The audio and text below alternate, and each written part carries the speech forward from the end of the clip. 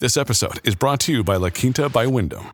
Your work can take you all over the place, like Texas. You've never been, but it's going to be great because you're staying at La Quinta by Wyndham. Their free Bright Side breakfast will give you energy for the day ahead. And after, you can unwind using their free high-speed Wi-Fi. Tonight, La Quinta. Tomorrow, you shine.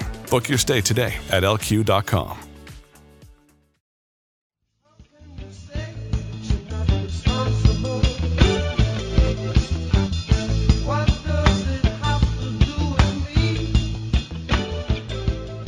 Hello and welcome to the Why We Argue podcast. I am Robert Talisse, your host.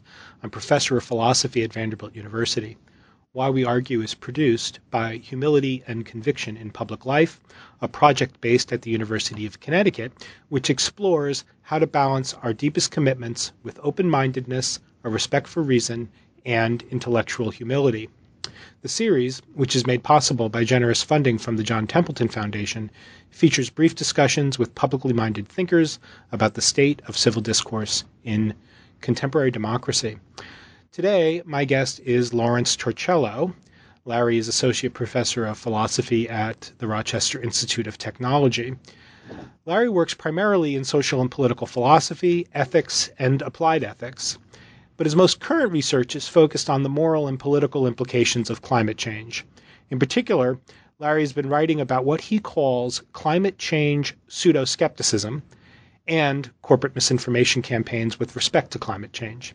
This work is accompanied by other research that concerns the public responsibility of scientists and the place of scientific expertise in democratic discourse. Hi, Larry. Hi, Bob. Thanks for having me. Well, thank you for joining us today. So why don't we get right to it? Larry, we scheduled this interview a few weeks ago, but perhaps fortuitously, maybe not, yesterday there emerged from Harvard, some fellows at Harvard, a new article showing that the Exxon Corporation has for decades engaged in some pretty overt misinformation regarding climate change. So why don't we begin there? Can you tell us a little bit about this article and what you make of it? Mm-hmm. Sure. Well, this is a paper that was published in the Journal of Experimental Research Letters by Naomi Oreskes and Geoffrey Supran. Naomi Oreskes is a historian of science who's been tracking these campaigns of disinformation for quite some time. And their article is a follow-up to some investigative journalism from 2015 put out by the Los Angeles Times and Inside Climate News that has been following the story of how over the course of several decades, going back to the 70s, actually, the climate scientists employed by ExxonMobil now, but at the time Exxon, were doing really cutting-edge research into climate science, and they were in some ways ahead of the curve in terms of understanding what was happening in terms of human-caused climate change, the dangers associated with it, and what this meant for their business model, most importantly to the company. And at the same time that Exxon was funding the scientific research, they were also funding a PR campaign in the public to cast doubt upon the science of climate change in a way that really played up uncertainty and followed, as Oreskes with her co-author Eric Conway in a previous book called Merchants of Doubt emphasized, they followed the model of the tobacco industry in their attempt to disassociate themselves from science that connected cigarette smoking to various cancers, especially lung cancer. Well, that's interesting. So what would you guess the motivations would be? Well, I mean, there are obvious motivations, but why fund the science and, collect all the data and then at the same time also fund, I guess, at considerable expense? PR campaigns are not cheap. Why fund why do both? Why not just fund the PR campaign? Yeah, it's a good question, and I think the answer is that it's a smart company in many ways. They understand that their business strategy involves extracting fossil fuels from the earth and converting that to energy usage. And the science of climate change is going to impact that. And they have to be, I think they know that they have to be aware of what's going on, because sooner or later reality is going to overcome any PR campaign. But at the same time, I think they decided that it was a strategic investment to put off any transition to renewable energies as long as they could, that it was actually cheaper for them to fund a PR campaign than to actually change and overhaul their business model. I think there's a great deal of inertia, and it's unfortunate, but there seems to have been a very cynical approach taken at the corporate level. Is Exxon? I would guess that Exxon's not the only culprit here. I mean, there were other oil companies doing similar. We're engaging in similar misinformation campaigns, but were they also funding the science? Yeah, I think Exxon is unique in the range in the sheer magnitude of disinformation that they put out there, but other companies have done the same thing. Shell, for instance, a lot of what these companies have done, in addition to writing, or paying for op-eds to go into places like the New York Times and various mainstream media outlets, they also funded various conservative think tanks like the Heritage Foundation or Heritage Institute, the Competitive Enterprise Institute, the Heartland Institute, who famously put up a series of billboards comparing climate scientists to the Unabomber, things of that nature. And it created really a shadow sort of culture of disinformation where climate disinformers have their own faux scientific conferences every year. Wow. So let's talk a little bit about some of the what we might think of as the sort of public or political epistemological sort of elements to this, because I take it that one of the issues that we confront in dealing with sort of large-scale public misinformation campaigns, which you've already touched on, and I know that your work addresses quite a bit, and is signaled in the title of the book you just mentioned, is that the misinformers, their aim is really just to create uncertainty or doubt or a kind of hesitation in the public mind that runs contrary to the scientific evidence. It's not as if the disinformer has to disprove the climate science. They just have to create enough, they're like almost like trial lawyers. They just have to create enough doubt. So there's a kind of asymmetry then. Is that right? I think so, yeah. Their strategy is very straightforwardly to play up doubt, create doubt in the public sphere so that they could push their own agenda. And the idea is that when you're playing up doubt, there's sort of a faux reasonableness. We're just being the skeptics. We're just, doing our due diligence. We're asking important questions in a way that really, I think, misrepresents what goes on in actual science when science is working well, when the process is working the way it ought to, in a way that confuses the public to the degree that it's not just a matter of misunderstanding the science, but I think there are deeper epistemological problems with how the common citizen understands the process of gathering evidence and weighing expert opinions and understanding the meaning of scientific consensus when consensus exists. Does that get at your question, or am I missing something? No. That's great. So let me. So there are two things in what you've just said that I think are worth picking up on. So one is that the disinformation campaigns do have do draw upon a sense of what we as philosophers call reasonableness, right? That the argument is never just straightforwardly science doesn't know what it's doing or scientists don't know what they're talking about. It's always there's disagreement in the scientific community, which does draw on a kind of reasonable norm of looking to the science to to help us think through complicated issues of public policy that depend on science. But at the same time, and this is where I wanted you to pick up on, at the same time, the public doesn't always understand how science works, and isn't, as you were saying, isn't always sensitive to nuanced questions about when the mere existence of some counter consideration actually counts as countervailing evidence.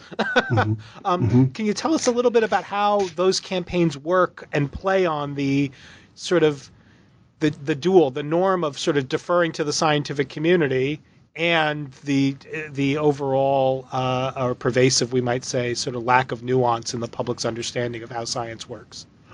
Yeah, good. So one of the things I try to identify with the notion of pseudo-skepticism, by the way, the word itself comes from a sociologist in the 70s, Marcello Truzzi, who coined the phrase to use against those he thought were dogmatically skeptical with regard to perhaps marginal claims of supernatural or something like that. He was associated with the Center for Inquiry originally. And while I use it relatedly, I go beyond it because I think if you leave it just there, pseudo-skepticism could be used as a bludgeon against anyone you think is questioning something that you want to take seriously. But by tying it to a scientific consensus, the idea that science operates with at least, I think most people who understand the basic epistemology of science would agree that there's an honest attempt at methodological skepticism applied to uncovering a better or clearer understanding of the natural world, so that when one doubts that sort of inherently skeptical process of the modern scientific process, one is using skepticism or trying to use the epistemological good reputation, we'll say, of skepticism to challenge science itself.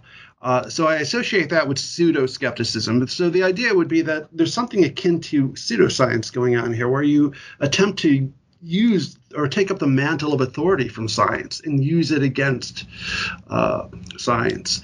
You paint yourself as the reasonable one. You're representing the reasonable party. And how that works with climate pseudo-skepticism is, as we talked about a moment ago, the idea of playing up doubt and uncertainty. But also at the same time, as one is attempting to appear to be the reasonable one in the debate, they're also casting aspersions against climate scientists by saying they're unreasonable, they're becoming dogmatic, even religious in their zeal to have one set of acceptable answers to the problems we're seeing around the issue of climate change.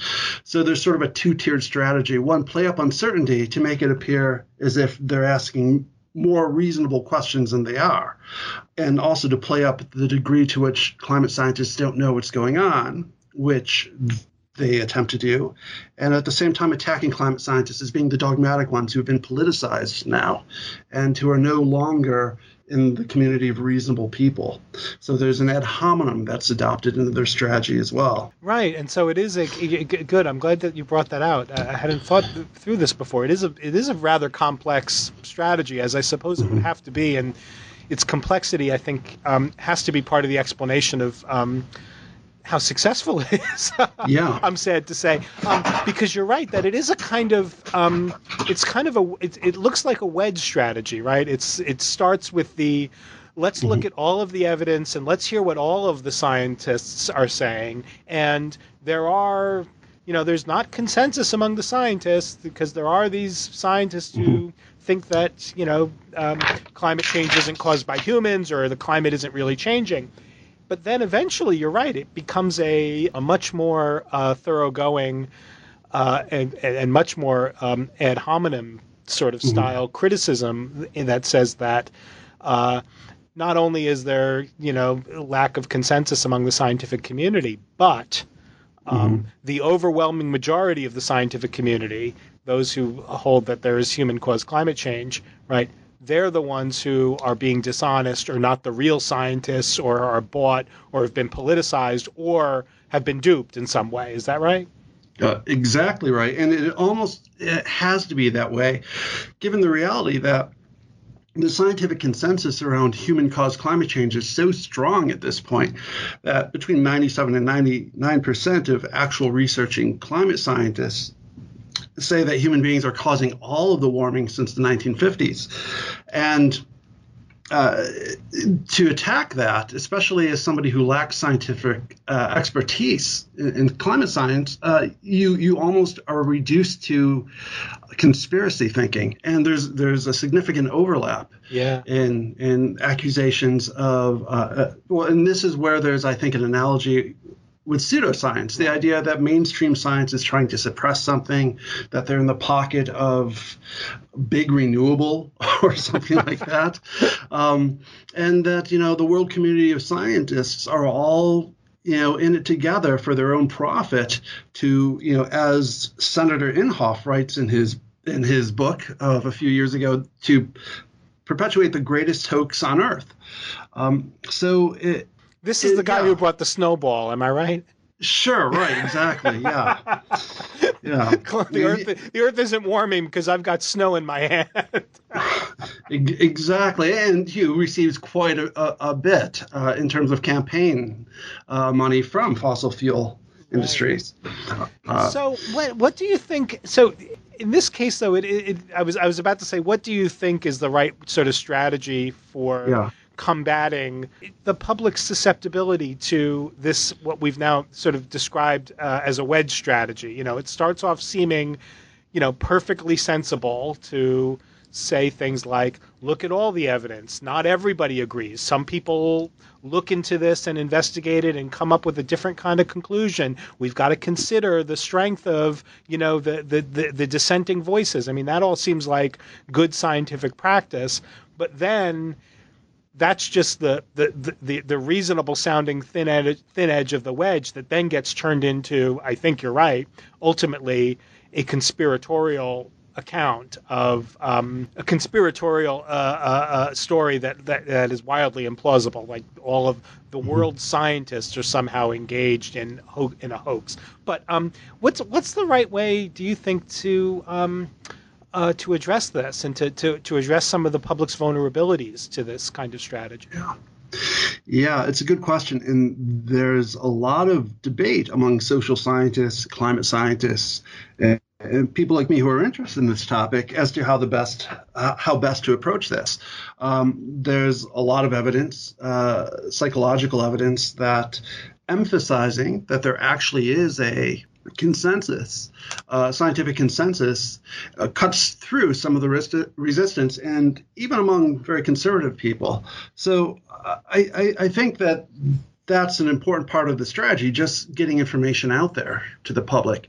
And then there's another camp, and sometimes these two camps are posed against each other in the literature, that says, well, really what's happening is, and this is called the cultural cognition model, the idea is that people are identifying, and there's obviously some truth to this as well, people are identifying so much with the political ideology that associates itself with climate skepticism or quote-unquote skepticism, pseudo-skepticism, that it's just a matter of knowing that only liberals believe in climate science, and I'm a conservative, so therefore I can't do this. And any attempt to cut through the resistance makes them even more polarized. So there's a danger of this backfire effect when you start to give people information about climate science, that maybe they get even more rigid in their beliefs because they feel personally attacked because they vested so much of their own identity into doubting science and thinking of climate scientists as these evil, godless liberal types. Right. So, this is a pattern that, throughout this series and in a lot of my own sort of thinking about the issues that the Why We Argue podcast is aimed at. So much of political phenomena, so much of how our public discourse is structured, especially in the cases where it's going badly, so much of the pathology has its root in models of public debate where one side or maybe both sides have an image of their opponents that they've gotten from their own side, right? That is completely a caricature, right? That I take it that you're right, and that on this model you're describing, it's the resistance to the idea of human caused climate change has more to do with not wanting to be on the same side of an issue with a person of that kind. Where that kind is a depiction of the liberal as a socially undesirable, opposed to tradition or whatever. Yeah. That picture of the liberal is just a portrait provided for citizens, conservative citizens, by conservatives, right? It's almost like they don't get their picture of the opposition from anybody who actually embraces the opposing view. Yeah, and it becomes an echo chamber. And of course, we know that social media plays into this. This has come up over and over on the course of your conversations with others. It's a hard problem. Yeah, and I suppose that if the second model that you were describing is correct, then it looks as if galvanizing the climate scientists and helping or creating new ways in which the scientific community can take up a public role or communicate directly with the public, that will not only not be effective, it might even be counterproductive, right? Yes, that's the fear. I happen to think that both of those models are correct and that they could be brought together, and there's a bit of a false dichotomy that gets played out. And the reason I think that is because there's a lot of there seems to be a lot of evidence that there's what's called the consensus gap, that maybe I think we've made some progress on it. Maybe it's around 65% right now, maybe even up to 70% of the public that understands that there actually is a scientific consensus that human beings are causing climate change, as opposed to the 97% in the scientific community that will tell you that the research bears this out, and that's within the margin of error. So it's actually 97% as a conservative estimate of how scientists actually feel about this. But there's a big gap between people in the public knowing that and the reality in the scientific community. And I think there's reason to believe that it's important for people to be given that information, that it's easier for people to fall victim to disinformation campaigns when they really do believe, well, scientists don't know what's going on. They're debating this. So why shouldn't we consider all of the reasons there is to doubt what they're saying? And of course you should. I mean, that's part of being a good thinker is doubting, but also knowing when you've gone beyond reasonable doubt. Right. And so I think that the more that it's out there in the public that climate change is something that's real, that scientists agree that it's happening, I think that's very useful. And I also think that the reason sometimes we are more easily persuaded by people in our own in-group is because we care about what's familiar to us, and what's familiar to us, in some cases, happens to be, Uncle Ed or whoever it is at the Thanksgiving table who's, been listening to Rush Limbaugh and is spouting all of this nonsense. And Uncle Ed is driven by what seems comfortable and familiar to him as well, which happens to be those radio broadcasters. Right. So I think what we need to do is make climate science more familiar. So that it just becomes part of the public sphere, like common knowledge that, climate science is actually happening. Scientists actually believe this. And I think the more that we hear something, the more familiar it is, the less threatening it is to us. And eventually, even this is a principle in psychology called the familiarity effect. And I would connect it with informal fallacies and informal logic, the idea of an argument ad nauseum, right? This argument from repetition. They work, but why do they work? Right. They work because the more you hear something repeated, the more familiar it becomes for you, the easier it is to accept that uncritically. Right, and it becomes part of, it figures into availability heuristics and all the rest, where you're just like, oh, I've heard this so many times, it's just an easily accessible thought for me now. And that's, in some cases in the psychology, that's all it takes, right? Exactly. It's just that you can access the thought easily. Exactly, and this is where the disinformation campaign has been so successful. They've made people who are thoughtful and want to have clear public conversations and debates very careful about even mentioning climate change, because the assumption is that that's going to put everyone's hackles up. And I think that's exactly the opposite of what we should be doing. I think we should be talking about it more so that it's not so scary. It becomes more familiar. And I would make an analogy with same-sex marriage, which not so long ago was really divisive politically. I mean, it still is. But now I think there's been some progress where people who were staunch opponents to same-sex marriage at one time have come around, perhaps because they become more familiar with family members or friends who have come out. And I think the familiarity is really important. And I think we can't be afraid of having consistent, clear conversations, which I think has always been, part of the status quo and the goal of good philosophy and good philosophical discourse. Right. Well, I agree with you there. Of course, you've been Larry. You've been very generous with your time. Can I just ask? This might be require more of an answer than we've got time for. But I just wanted to raise it because it is interesting to me that a lot of the discussion about climate change and climate change denial and what we're calling now pseudoskepticism, even the public sort of discussion of this. Seems very infrequently, to my surprise, I guess, to bring in sort of moral questions about putting future generations at risk. So I wonder, this is the idea of moral duties to future generations is something that you take quite seriously.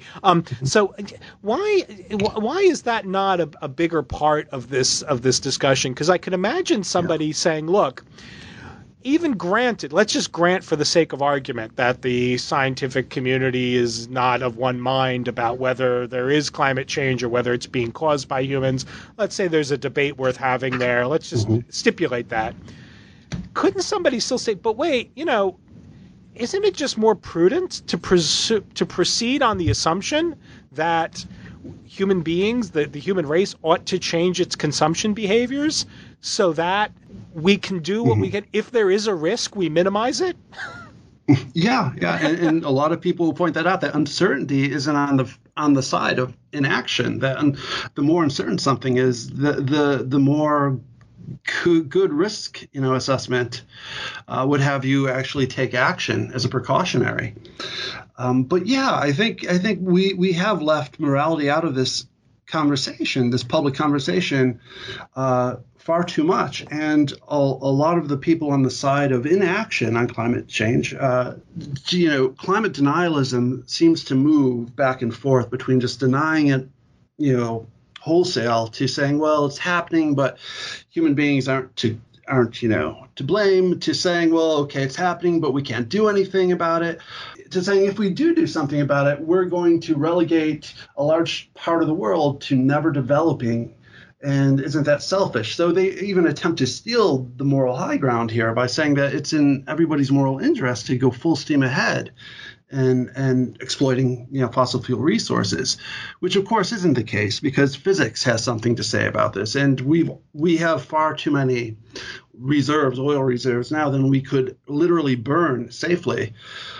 And of course, the people who are most vulnerable to climate change in the short term are the very people who are least responsible for it. Right. Those who are in destitute poverty and absolute poverty around the globe, living in low-lying coastal regions, those who are in Bangladesh, those who are on islands in South Pacific who are going to become climate refugees at some point. Some of them are already beginning to. And yeah, I think we have neglected